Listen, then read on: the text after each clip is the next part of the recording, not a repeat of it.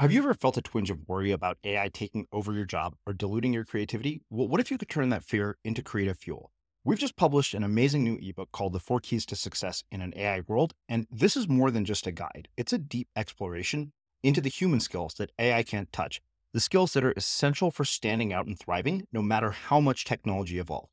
We're talking about real differentiators here, like creativity, emotional intelligence, critical thinking, and much more.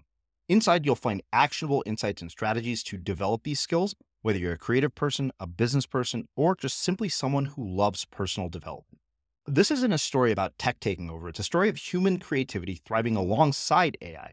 Picture this, AI as your creative co-pilot, not just as a tool, but a collaborator that enhances your unique human skills. The Four Keys ebook will show you exactly how to do that and view AI in a new way that empowers you instead of overshadows you. Transform your creative potential today. Head over to unmistakablecreative.com/4keys. Use the number 4, KEYS. That's unmistakablecreative.com/4keys and download your free copy.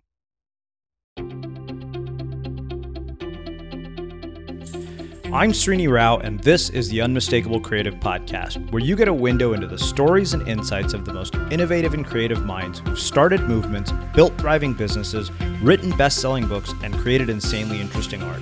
For more, check out our 500-episode archive at unmistakablecreative.com.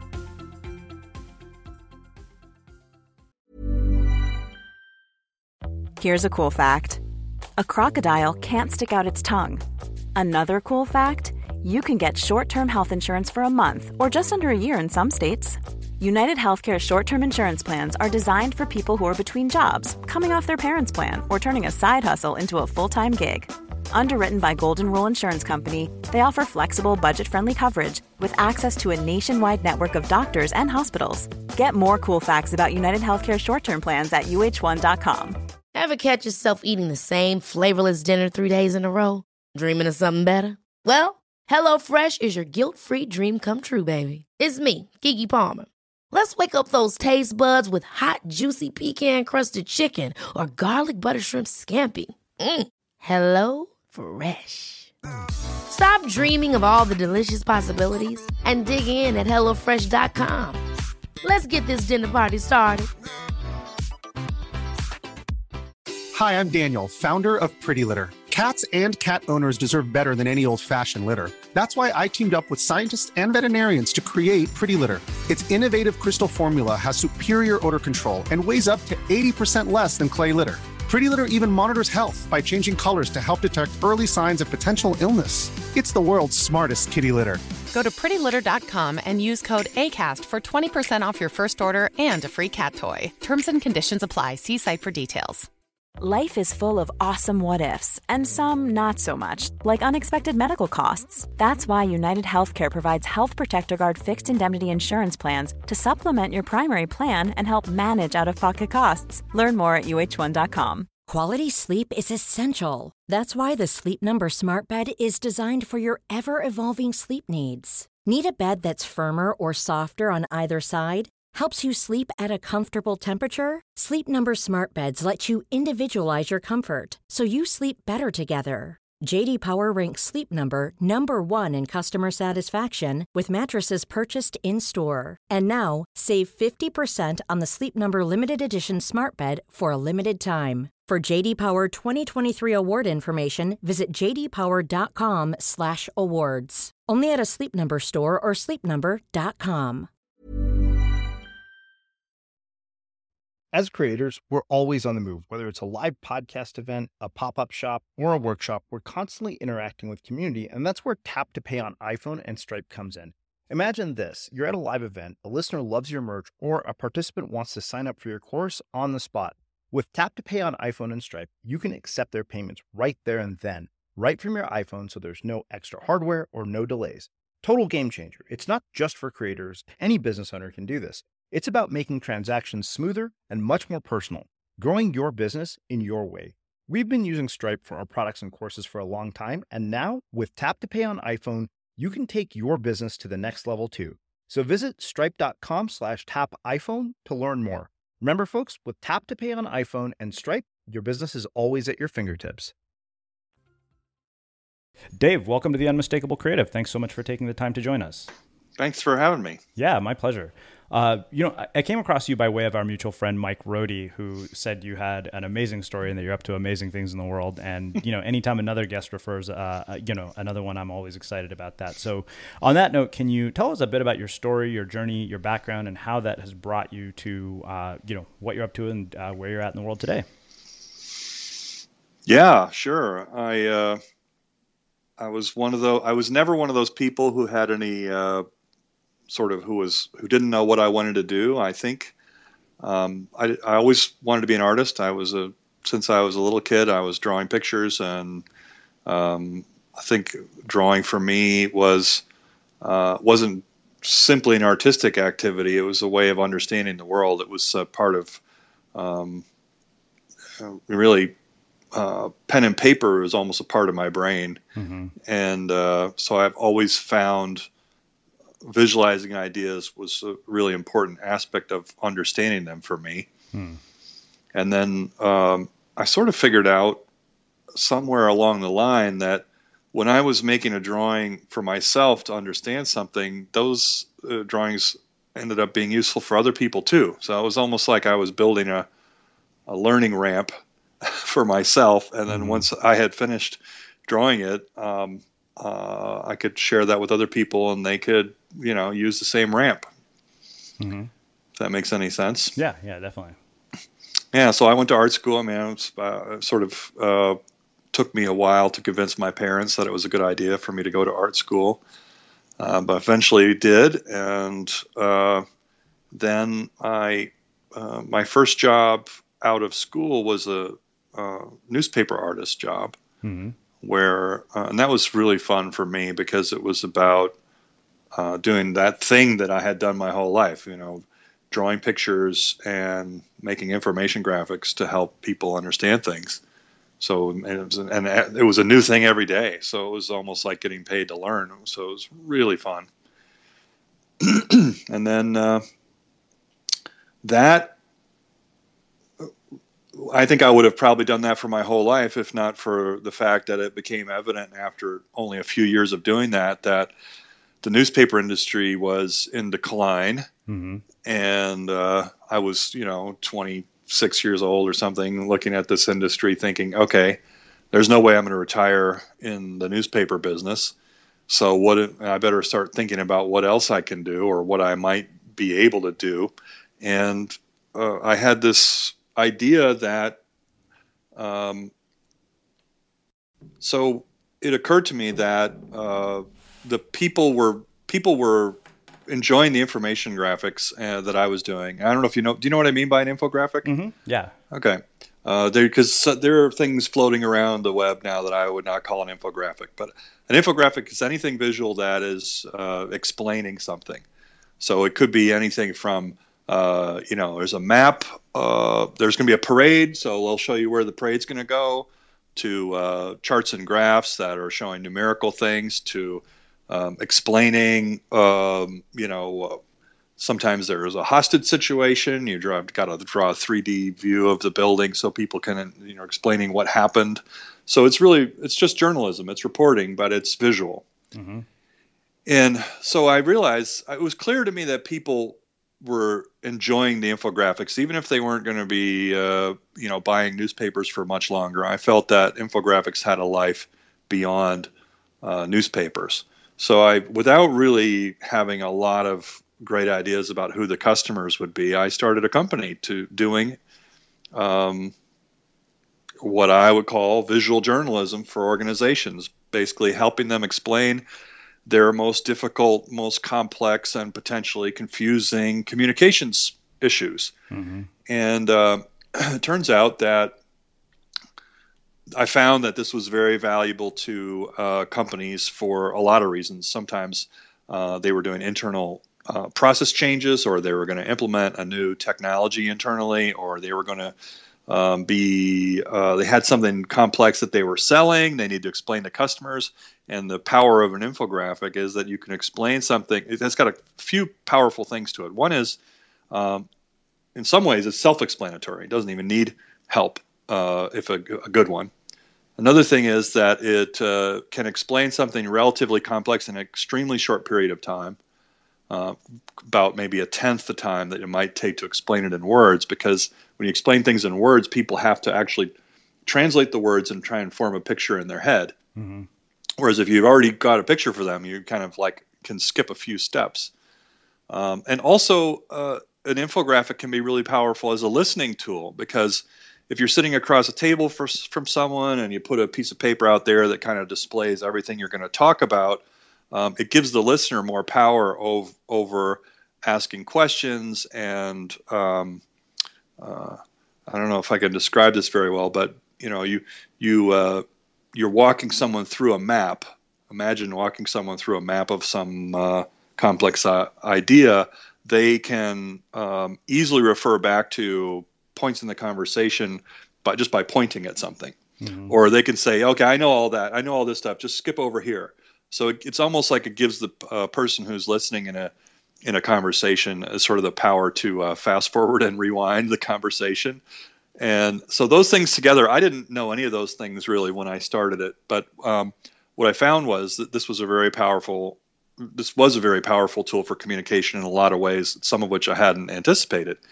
And we were so successful with this little company, which is still around, by the way.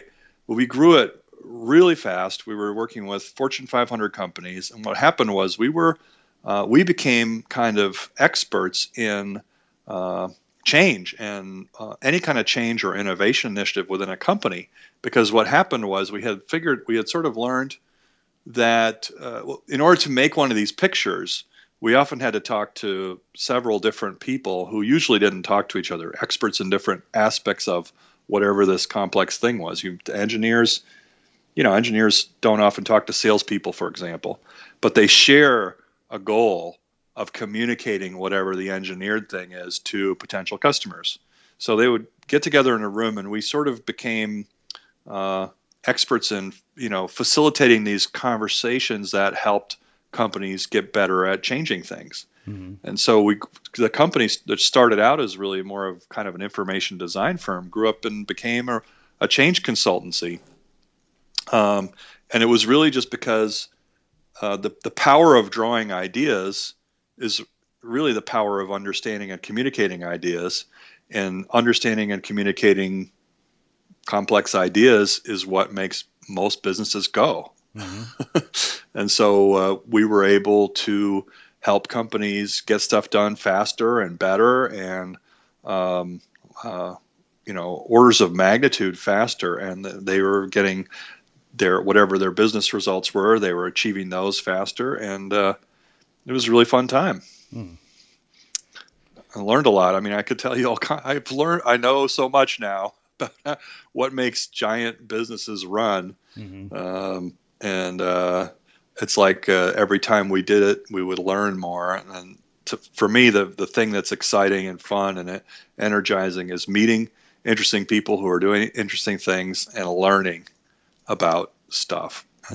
That's just, I think that's what makes me tick. And it's become one of these, we're talking about creativity here. So I guess I will say, in my mind, the true creative people are not just creating stuff, they're creating their lives. Mm-hmm. And so part of that is figuring out what it is you want to do with your life, mm-hmm. or what you enjoy doing, and figuring out ways to do more of it, and somehow find ways to pay your bills while you're doing it. Right. Well, let's do this. Let's go back to sort of the beginning of this, and let's talk about this whole idea of going to art school and convincing your parents that going to art school is a really good thing. Because I think that the typical challenge for any creative person is something very similar. The idea of a creative career is sort of littered with that whole idea that you're going to be a starving artist. And I want to talk about that narrative in a bit more depth, and one, how you overcame it with your parents, but how do we deal with that as creative professionals and people who are doing creative work? Like, how do you overcome that challenge internally? For yourself, you mean making a creative life, you mean? Or? Yeah, that's a good way to put it. Well, as far as my parents went, I basically had decided, I'm getting an echo here suddenly. I don't know, something changed over there? No, it sounds fine to me. Okay. As far as the my parents went, it came down to I was pretty convinced, and nothing was going to shake me that I was going to be an artist, and I think I would have done it no matter what they said or did. And part of that was because I realized that I was sitting in all my high school classes, and it wasn't that I wasn't learning or doing okay in my classes. I was an honor student actually, and was doing very well in my classes. But every class I was in, I was drawing. I was learning the stuff, but I was drawing. Mm-hmm. And so I thought to myself, well, as long as this is what I'm going to be doing all the time, anyway, I might as well be doing, taking the classes where this is what I'm getting the credit for. So I think I just basically, it wasn't that my parents were just dead set against it. They were like a lot of parents, I think, just concerned. Mm-hmm. How are you going to make a living? What about going to more of a liberal arts school, and then you can minor in art, or you could take, something. And I was like, no, this is what I want to do. This is what I'm going to do, and I'll find a way. And eventually my dad surprised me, because he just said, okay, well, if this is what you think, if this is what you're going to do, then let's try and get you into the best one we can, because it's a hard world out there. Mm-hmm. So I don't know that I did any convincing anything like that, other than just being stubborn. But I do think that there's something about knowing what you want, not only what you want, but I think actually asking yourself what you want might be the wrong question. Because you could, for example, I just put a metaphor out there. You could be let's say you're a turtle, and what you want is to grow wings and fly and soar like an eagle. You're probably going to be a pretty unhappy turtle, because what you want is sort of is sort of not very aligned with who you are. Mm-hmm. And for me, I had a sort of epiphany in my life where I thought, okay, let's just stop thinking about what I want for a minute and think about my life so far. Where are the times, the moments that I have felt the most joy, the most alive, the most, where are the most blissful times in my life? And it was easy. That was an easy question to answer, because I feel most alive when I'm making things, where I'm creating things, bringing new things into the world. Mm-hmm. It could be a drawing, but it might be anything. It could be a, sculpture, or, for me, there's a joy in work that creates a tangible result, something that you can see and touch, and something beautiful, making beautiful things. And so once I realized that, then it wasn't so much about making plans and goals and trying to make steps through, trying to make some kind of phased plan for my life. It was more about, in the moment, finding ways to do that more. And whenever a big decision came, I started asking myself the question, will it help me lead a more creative life? And if the answer was yes, I would try and do that thing, even if it was something that was challenging or something I was nervous about or anxious or afraid. I would do it. I had a sort of philosophy of going towards the fear whenever I was in doubt. And that's paid off many times. And the thing that's surprising to me about that is that it's not so much that I ended up doing the things that I thought I would be doing. I ended up doing a lot of things that I never would have anticipated. I never thought I would be doing, being a change consultant or working with big companies, or, I never even thought in the early days, I never even thought I would be doing infographics or anything like that. I just knew that I was going to be making the decisions that would lead me to more creativity. And what's happened is I've met all kinds of interesting people. For example, I had an opportunity to throw my whole life behind and move to Spain because my company was trying to figure out how to open offices in Europe. And they basically came to me one day and said, well, you know what? We're only going to do this if you want to go over there and, basically throw away your whole life and move to Spain and live there for a year and get this thing going. And of course, that was something that's kind of interesting, but also a little bit nerve-wracking. I didn't speak any Spanish. I didn't know anybody over there. The idea of going over there for a year was a little bit intimidating to me, but I went towards the fear. And so many times I've made decisions in that way, and so many times it's ended up enriching my life in many ways. But that idea of asking myself, will it help me lead a more creative life? That's been a really powerful tool for me. So, I've asked people various versions of this question, but I've never asked it in this way. You seem very, very clear on a calling and something that you're compelled to do at a very early age. And I'm really interested in why you think people lose sight of that or never find it at all. Wow, that's a great question. I don't know if I have an answer. I have a few thoughts. If you don't mind me rambling a little bit. Yeah, definitely. One is I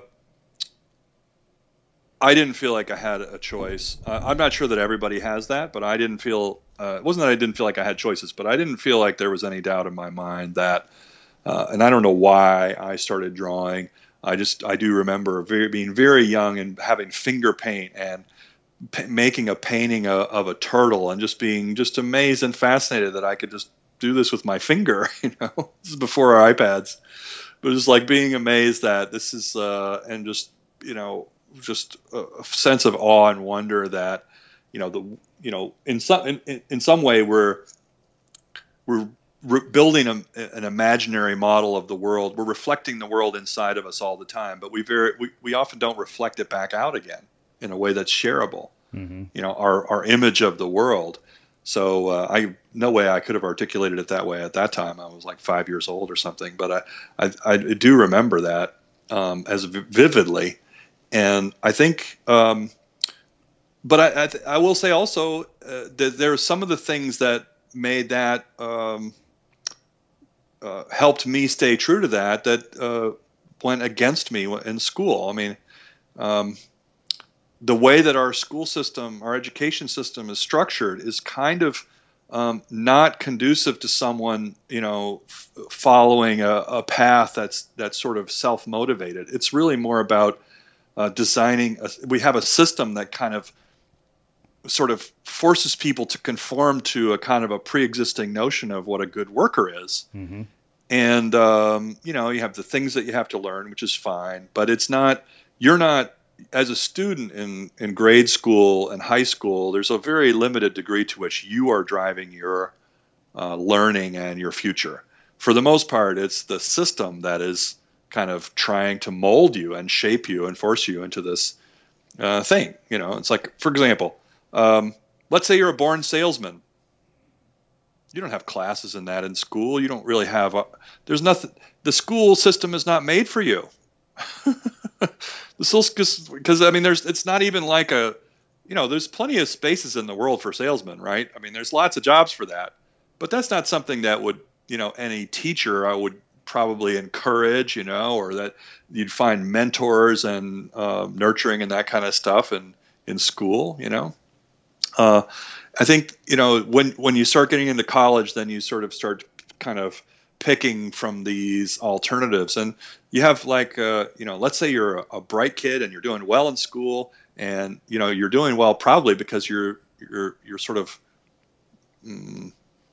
giving your teachers what they're asking for. And that's how we get people, brilliant people graduating from Harvard and Yale, still with no idea what they care about. Mm-hmm.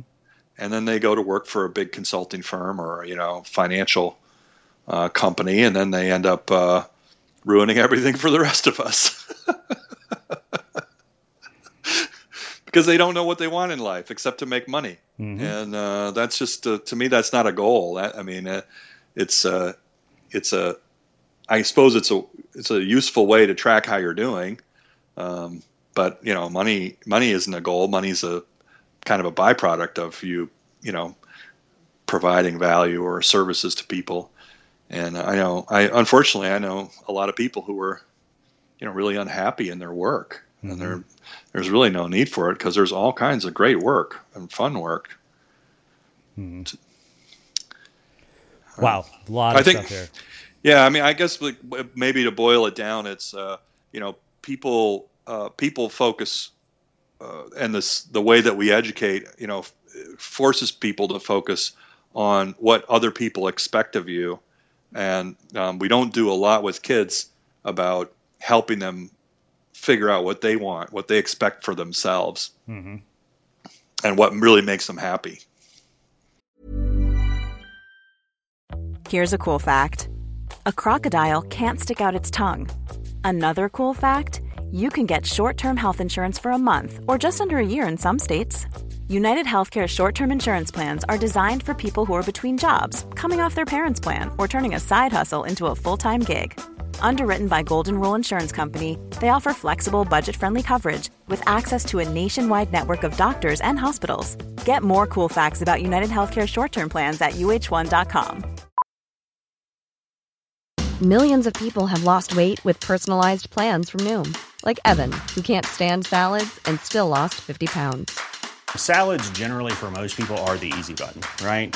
For me, that wasn't an option. I never really was a salad guy. That's just not who I am. But Noom worked for me. Get your personalized plan today at Noom.com. Real Noom user compensated to provide their story. In 4 weeks, the typical Noom user can expect to lose 1 to 2 pounds per week. Individual results may vary. Wow. Nice. Yeah. What you're hearing are the sounds of people everywhere putting on Bombas socks, underwear, and T-shirts made from absurdly soft materials that feel like plush clouds. Yeah, that plush. And the best part? For every item you purchase, Bombas donates another to someone facing homelessness. Bombas. Big comfort for everyone. Go to bombas.com/ACAST and use code ACAST for 20% off your first purchase. That's bombas.com/ACAST. Code ACAST. Ever catch yourself eating the same flavorless dinner 3 days in a row? Dreaming of something better? Well, HelloFresh is your guilt-free dream come true, baby. It's me, Keke Palmer. Let's wake up those taste buds with hot, juicy pecan-crusted chicken or garlic butter shrimp scampi. HelloFresh. Stop dreaming of all the delicious possibilities and dig in at HelloFresh.com. Let's get this dinner party started. Quality sleep is essential. That's why the Sleep Number Smart Bed is designed for your ever-evolving sleep needs. Need a bed that's firmer or softer on either side? Helps you sleep at a comfortable temperature? Sleep Number Smart Beds let you individualize your comfort, so you sleep better together. J.D. Power ranks Sleep Number number 1 in customer satisfaction with mattresses purchased in-store. And now, save 50% on the Sleep Number Limited Edition Smart Bed for a limited time. For J.D. Power 2023 award information, visit jdpower.com/awards. Only at a Sleep Number store or sleepnumber.com. As creators, we're always on the move. Whether it's a live podcast event, a pop-up shop, or a workshop, we're constantly interacting with community, and that's where Tap to Pay on iPhone and Stripe comes in. Imagine this. You're at a live event, a listener loves your merch, or a participant wants to sign up for your course on the spot. With Tap to Pay on iPhone and Stripe, you can accept their payments right there and then, right from your iPhone, so there's no extra hardware or no delays. Total game changer. It's not just for creators. Any business owner can do this. It's about making transactions smoother and much more personal, growing your business in your way. We've been using Stripe for our products and courses for a long time, and now with Tap to Pay on iPhone, you can take your business to the next level too. So visit stripe.com/tapiphone to learn more. Remember, folks, with Tap to Pay on iPhone and Stripe, your business is always at your fingertips.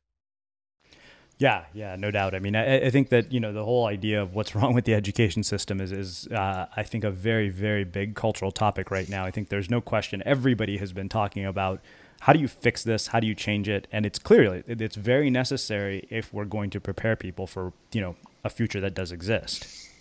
Especially creative. I mean, the one thing that schools do very poorly, generally speaking, is encourage creativity. Yeah. And I know, I mean, I just was cleaning out my studio about a week ago, and I came across some of these old papers that I had written, and I had some of the teachers' comments on it. It's like, highly creative and original, but you strayed too far from the boundaries of what I was looking for.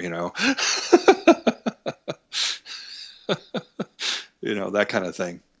And even at the time, I remember thinking, well, I don't think your boundaries were that clear to me. I wrote a paper it was supposed to be a paper about Sherlock Holmes. I read the book and I wrote a Sherlock Holmes story. I didn't write a paper about the book that I already read. I wrote a new Sherlock Holmes story. Mm-hmm. And I thought, I didn't see that as being straying away from the boundaries. It seemed to me that it was right in the spirit of it. It's like, I got the stuff. I really enjoyed it. I feel the milieu. Let me explore that. This is how I was doing it. But the teacher didn't like it.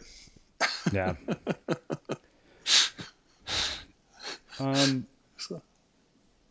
Let's talk about art school for a bit. And sure. Kind of the entire art school experience. Actually, before we do that, there's one other question that I want to ask you about. One of the things you said earlier was that you always move towards the fear in spite of the doubt. How do you cultivate a capacity for doing that? Oh, wow. Well, number one, there's a rationale behind it, which is this. If you have a difficult decision that you're struggling with, A or B, do this or not do this, or do this or do that, the chances are that you are going to be biased in favor of your comfort zone. So the very fact that you're struggling with it, this is my own idea, the very fact that you're struggling with it means that the right decision is the one that's away from your comfort zone. That's why you're struggling. Maybe unconsciously you know that, but you know that. If you didn't know that, there'd be no reason to even have a dilemma, right? Does that make any sense? Yeah, no, that makes all the sense in the world. So it was almost like a way of overcoming a kind of an rationale behind it. But the way that I did it, I think, so have figured out a lot of ways, and that's one of them, to trick myself into doing the things that I should be doing, or that are going to put me into interesting places. Mm-hmm. And there's a whole, I don't know if I could list them, but I have them in my head, these, I guess, tricks or rules of thumb. One is, you could do anything that you can do in a big way, you could probably figure out a way to do in a small way. Mm. Like when I started my company, I didn't quit my day job. I just started my company and kept working my day job, I didn't make a huge leap, quit everything, eventually I got my day job down to 20 hours a week, and I was growing my company. So I've sort of like baby steps, or small steps is one way of tricking yourself. Mm-hmm. Another way is to make a promise to somebody that is something you don't know whether you can deliver, or you're a little nervous about, but make it far enough out, like 6 months away. Yes, I will get up on your stage and I will give a talk on this topic in 3 months. Then you pretty much you kind of put a stake in the ground, and it may give you the cold sweats on a few nights, but you got to follow through because you said you would. Mm-hmm. So those are a couple. But I think another one is just to start in the middle. It's like, if you're gonna, now that we have social media, I've written a couple books and I'm working on a third, and what I'll do is take a chapter, and even if I'm not quite sure about it, I'll put it out on the web and ask people what they think, or put out a part of a chapter, and so that's another trick, is to sort of start in the middle of things. You're in the middle of something already. Just put it out there. Let people pick on it. Let them love on it, whatever they're going to do, and let them help you shape it. I taught art for a while, mm-hmm. and one of the things that I saw in a lot of art students was this. It was almost like the opposite of starting in the middle. It was like, well, I don't want to show my portfolio yet because it's not ready. It's not perfect yet. It's not ready. I don't want to show it yet. Okay. So and here, this was the thing is like, okay, what happens when you do that? Number one, it's sort of someone going towards their comfort zone. A lot of our students don't want to go out and show their work because it makes them feel really vulnerable.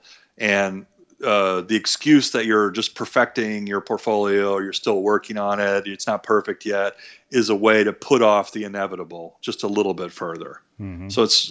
But here's the problem with that is, let's say you do get to a point where, well, number one, maybe it's never going to be perfect, in which case you're never going to show it to anyone, in which case you're never going to get any work, in which case, why are you doing it in the first place? So that's one possible direction.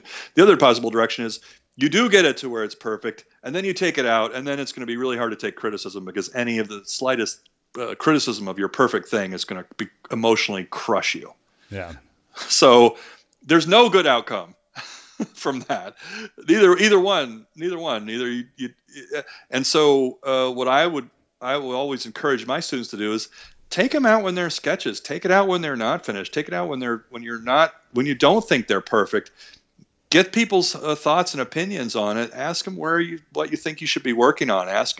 Tell them that it's not ready, but you really want their input, and you've got another 6 months of school to go, and you want to actually, you're working on a portfolio, and you want their participation and help. And a few of them did it, and I think it worked out really well for them. I think that that's a way to get past some of that fear. Is you put something out when it's a sketch, you've got a lot less of your heart and soul invested in it, and it's easier to take input from people. Yeah. I love that, because I think that thought process could be applied to just about any project. That's such a really, really cool way to approach, I think, almost any creative project. So let's talk about art school for a bit, and sort of the art school experience, and how that sort of influenced and shaped the way you see the world, and sort of the impact that has had on your career. Well, I went to a school called Art Center College of Design, which is in Pasadena, California. And Art Center was and is sort of known as a very technical kind of an art school. In other words, it was very hands-on. It was very much learning about materials, working with materials, and I've sort of described it before as being kind of like the Karate Kid, if you've ever seen that movie. The Karate Kid goes to Mr. Miyagi, and he wants to learn karate, but all he has him doing is waxing the fence and waxing the car, and he just doesn't understand what's going on. And but it's a sort of a body learning. And what he doesn't realize is that what he's learning is that he's teaching his body, his muscles, how to do the stuff. And so I basically went to Art Center because I had looked at all the catalogs of all the different art schools, and I saw the student work, and I just thought it was, off the charts amazing compared to the other schools. And so I went there, and with the understanding that this is kind of like this is like going into a sweatshop almost. It's like you're gonna, and we had literally classes where the entire class, the only thing that you were working on was a painting a grayscale, 10 even steps from black to white, and it was like the Karate Kid on the fence, black, gray, and then you would paint, and then you take it up to the teacher, and the teacher would be like, kind of go down the steps. Yes, yes, no, no, yes, no, no, no. Back to your table. And so, ironically, the art school wasn't really where I learned creativity so much. Art school for me was where I was able to, it was sort of like a boot camp where I brought my physical art making skills up to the point where they improved my ability to be creative. I think it's sort of like and it gave me the confidence also to say, wow, if I put my mind to it, or if I, put effort into it, I can accomplish almost anything. And I think that, art design is about making things in the physical world. And so the more you can understand about the nature of the materials that you work with, plastic only does certain things. Plastic does certain things well and other things not so well. Same with aluminum, same with oil paint, same with clay. The better and more deeply you can understand the materials, the more possibilities there can be. And I've gotten to where, because of this consulting work that I've been doing, I'm thinking about things as materials that I never would have imagined I was thinking of. I mean, I'm thinking about, for example, belief as a material. What is a belief? How do we form beliefs? How do you create the things that you believe? How can you make better beliefs? Mm-hmm. I think my big takeaway from art school was the importance in any kind of making to have a deep sort of and physical understanding of the materials you're working with. Especially so now that we're getting into software being embedded in everything. It's like software code is becoming embedded in anything. It's probably going to be one of the most important design materials in the next few decades. Wow. So let's do this. Let's shift gears a little bit, and let's really start talking about this idea of drawing to make sense of the world, which you brought up earlier, and really solving complex communication problems. I mean, how do we take that whole idea and how do we apply it to our own lives, the problems we're dealing with, the creative issues we're struggling with? I mean, how does somebody take what you teach and apply it on a day-to-day basis? I love that question. So let's say you have, we're walking through the world all the time, right? Trying to improve our understanding of things, trying to get better at living our lives, whatever that means. And drawing is a way, for me, is a good way to sort of imagine the future. Or, you can simulate. It's like a very cheap and easy way to simulate anything. So let's say there's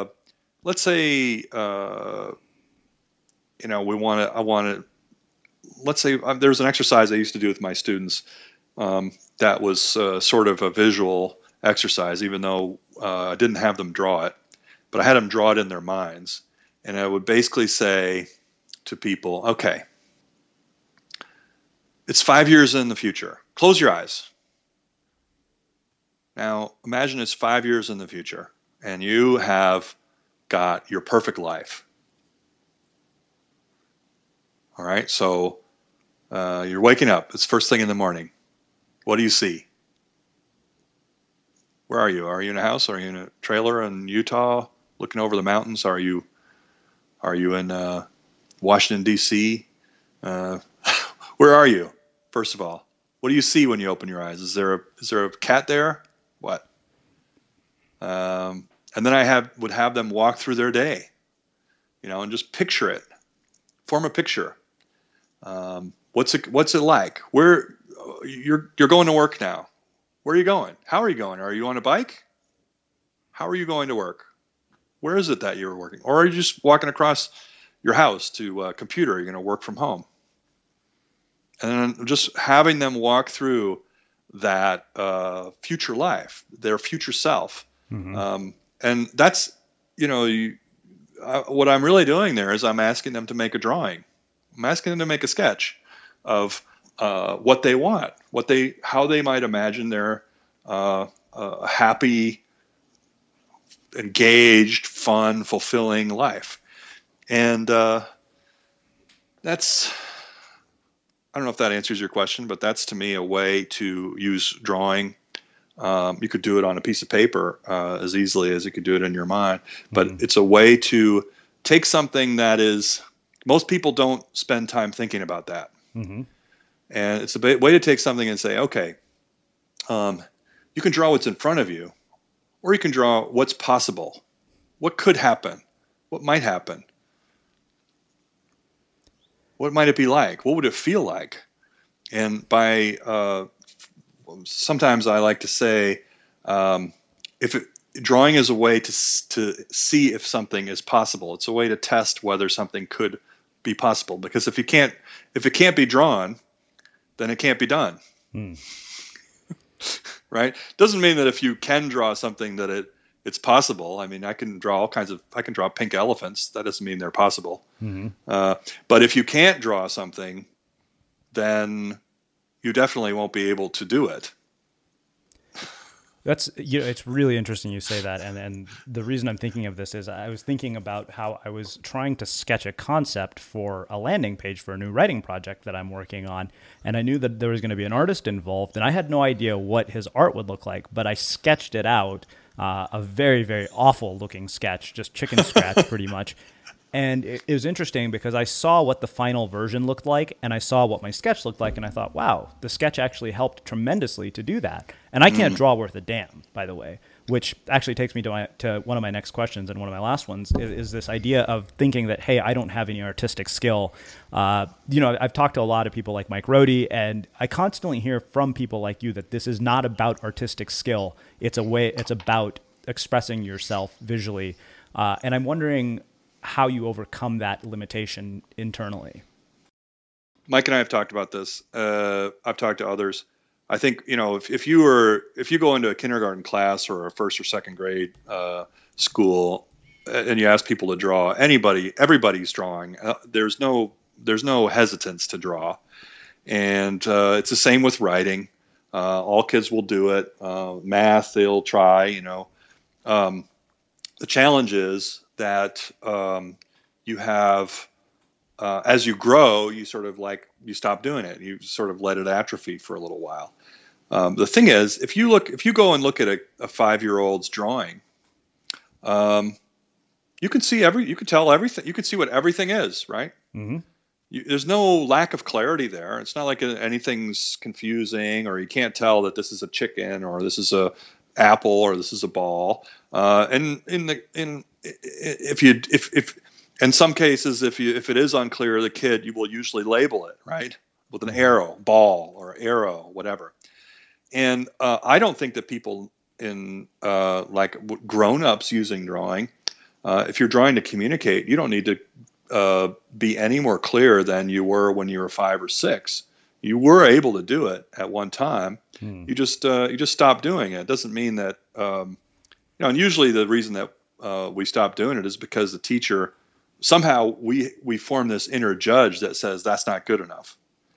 And someone, and I think that if you were to look at my drawings when I was 7 years old and compare them to the drawings that you did when you were 7 years old, there would be no distinction. They look pretty much the same. They look like a 7-year-old's drawing. And I think the way I just try and get people over this hump, and I do a lot of teaching, senior executives or business people how to draw. The thing that helps them, I've done a lot of thinking about how can you help people get over this hump. And there's something that I can share with you by link or something. I've done some videos on this. One of the things is this idea of a visual alphabet. That when we're learning math, we learn counting, and then we learn addition, and then subtraction, and then multiplication, and division, and we kind of work our way up. And then algebra. When we're learning how to write, we start with the alphabet, then simple words, then we put sentences together. We don't really teach drawing in that way. We don't teach it like a communication skill. We think reading, writing, arithmetic. We don't think reading, writing, arithmetic, and whatever a rendering or whatever the drawing word would be. But I do believe that that's a flaw in our education system, not a flaw in our brains. Mm-hmm. And so what I say to people is, you might say, oh, I'm no Rembrandt. I can't draw. I'm not an artist. I can't draw. But you don't say, I'm not a writer. I'm no Hemingway. So I'm not going to write an email, or I'm not going to write anything. Right. We learned that writing is something that, literate people do. It's literacy. And I think visual literacy is something that is along similar lines. If you just get yourself over that hump and stop looking at your drawings as something that has to be like wall-worthy, for lack of a better word, and just start looking at it as, is this going to help me convey my ideas? I mean, you could draw stick figures and word balloons and thought bubbles and connect them with arrows and have a very, very incredibly powerful, communicate very powerfully certain ideas that are very difficult to convey using math or words, especially when it comes to things that are not linear, where you have diagrams, where you might want to show something, feedback loops, or you might want to show something that's happening over a period of time, or if you think of, or what several people are doing at the same time. You think about a football play, for example, and how you diagram a football play, and try and say that in words. There's the football players on the field doing the things that they do, and then there's somehow trying to imagine that and communicate it in your head. Well, X's and O's on a whiteboard is a great way to do that. It's drawing. That's drawing. I love that. This has been just brilliant. So many cool insights in this chat, and so many things I'm going to put to work myself. Dave, I want to wrap with my final question, which is how we close all our interviews. What do you think it is that makes something or somebody unmistakable? Unmistakable. Wow. Well, to me, unmistakable means they're memorable. So I have somehow they've made a impression on me. They've made an impression on my mind, my heart. They've done something for me. Some kind of powerful impression that I will never forget. They've probably emotional connection, and even if it's just watching someone on a film, like I don't think there's ever going to be a movie with Johnny Depp in it that I won't go see, that I won't enjoy just for watching Johnny Depp. He's unmistakable to me. What is it that makes him unmistakable? Wow. I think it's that emotional impression that someone can make that makes them, you recognize and feel something coming from them that's just unforgettable and unique. I love that. Well, Dave, it's been my absolute pleasure to have you here as a guest of the Unmistakable Creative. This has been mind-blowingly cool and incredibly insightful. Awesome. Well, it's been a pleasure. It's really been a pleasure to be here. So Thanks for having me. Yeah, and we will wrap the show with that. If you like what you heard, the greatest compliment you could give us is to share the show with a friend and let people know what you think by leaving a review on iTunes. Thanks for listening to The Unmistakable Creative.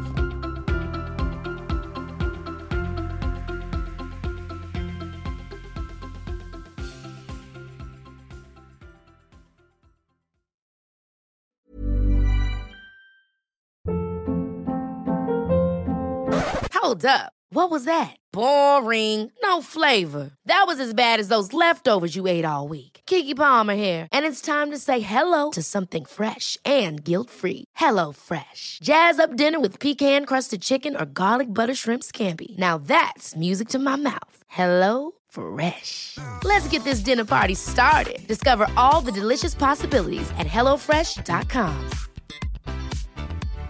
Hi, I'm Daniel, founder of Pretty Litter. Cats and cat owners deserve better than any old-fashioned litter. That's why I teamed up with scientists and veterinarians to create Pretty Litter. Its innovative crystal formula has superior odor control and weighs up to 80% less than clay litter. Pretty Litter even monitors health by changing colors to help detect early signs of potential illness. It's the world's smartest kitty litter. Go to prettylitter.com and use code ACAST for 20% off your first order and a free cat toy. Terms and conditions apply. See site for details. Have you ever felt a twinge of worry about AI taking over your job or diluting your creativity? Well, what if you could turn that fear into creative fuel? We've just published an amazing new ebook called The 4 Keys to Success in an AI World, and this is more than just a guide. It's a deep exploration into the human skills that AI can't touch, the skills that are essential for standing out and thriving, no matter how much technology evolved. We're talking about real differentiators here like creativity, emotional intelligence, critical thinking, and much more.